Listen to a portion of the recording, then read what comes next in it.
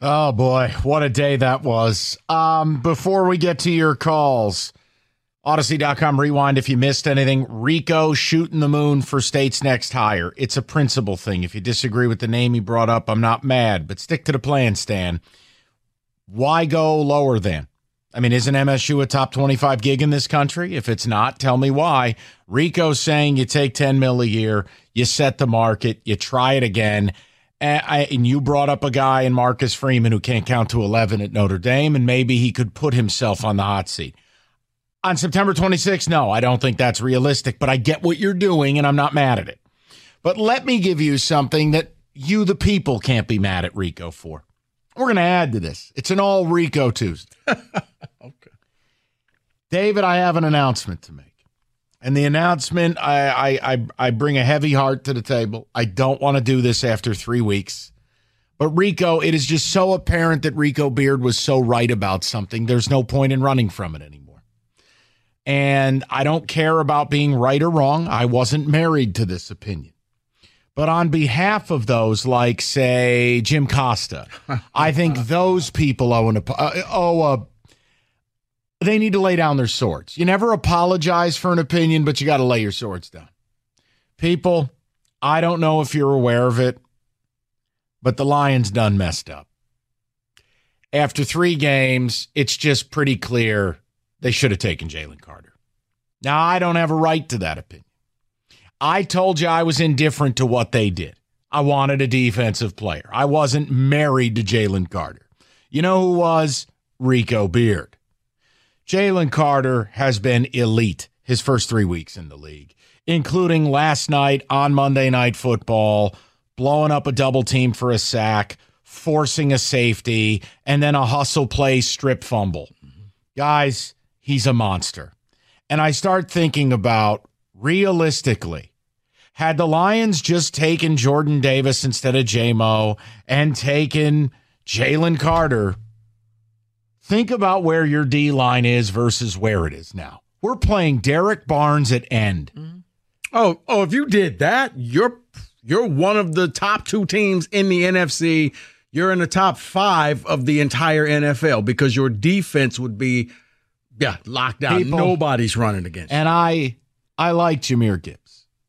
And I understood what they were attempting to do. But you know what? It's not fair for me to come to the air and not share. Sharing is caring. And I have to share with my radio partner. He was right. Jalen Carter would be helping this team more than Jahmyr Gibbs. Yeah. And I now have to listen to his I told you so pompous ego. But here we are. It's not that, Mike. But imagine with Jalen Carter and on the same line as Aiden Hutchinson. Aiden Hutchinson he's up there with pressures in the league. And Jalen Carter he's got more pressure. He's got 15 pressures over Aaron Donald at 14. Yeah, this would make that defensive line elite. I'm not even going back to if you took Jordan Davis as well. I'm Rico Beard and you're not.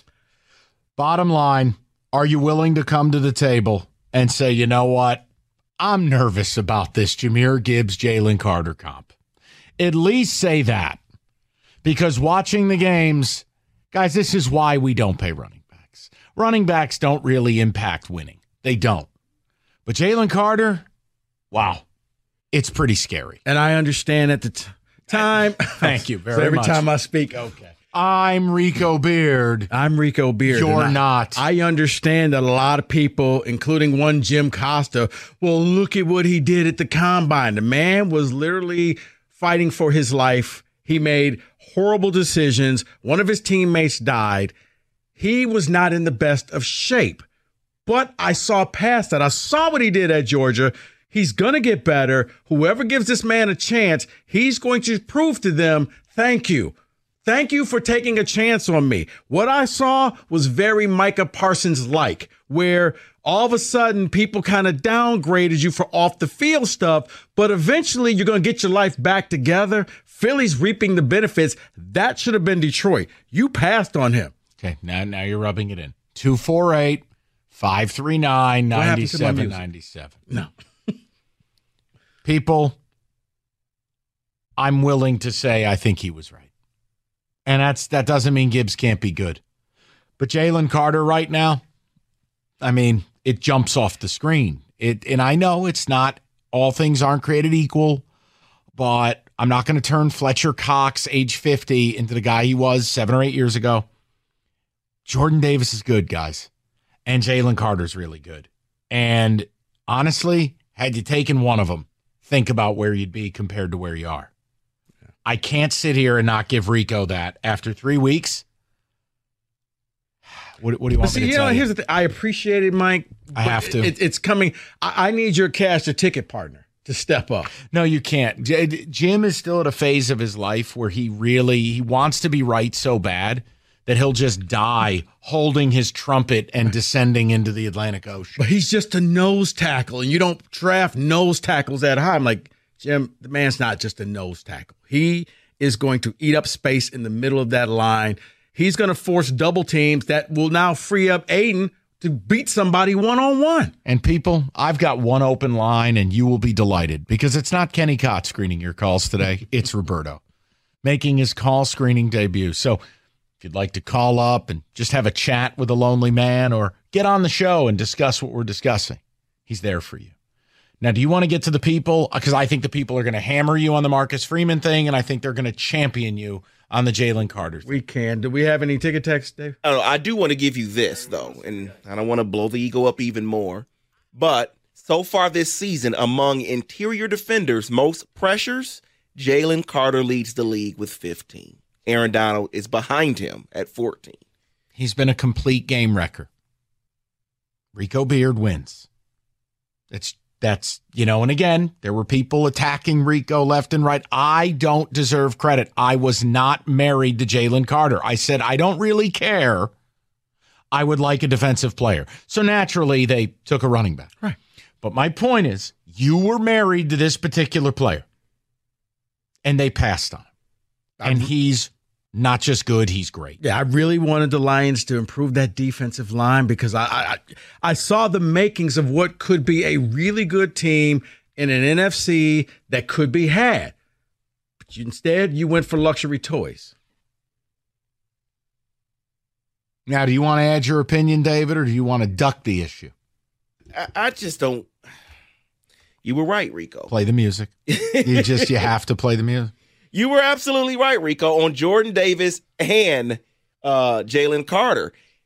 It just amazes me, and I see it last night. Of course, I saw it before already this season. Yeah, but it jumps off the screen. What also jumped off the screen and what was in my head was you talking about the Lions calling themselves villains during this whole process. And if you are villains, then you say, you know what, ignore what the noise is and embrace it. Because you know what? And they did not. David, you know what they're not talking about in Philly? What happened to him in Georgia? They're like, wow, we have something here. Where we were so myopic and, no, look at this, and he's going to come in here and he's going to destroy the locker room. No, he's going to destroy offensive lines. That's what he's going to do.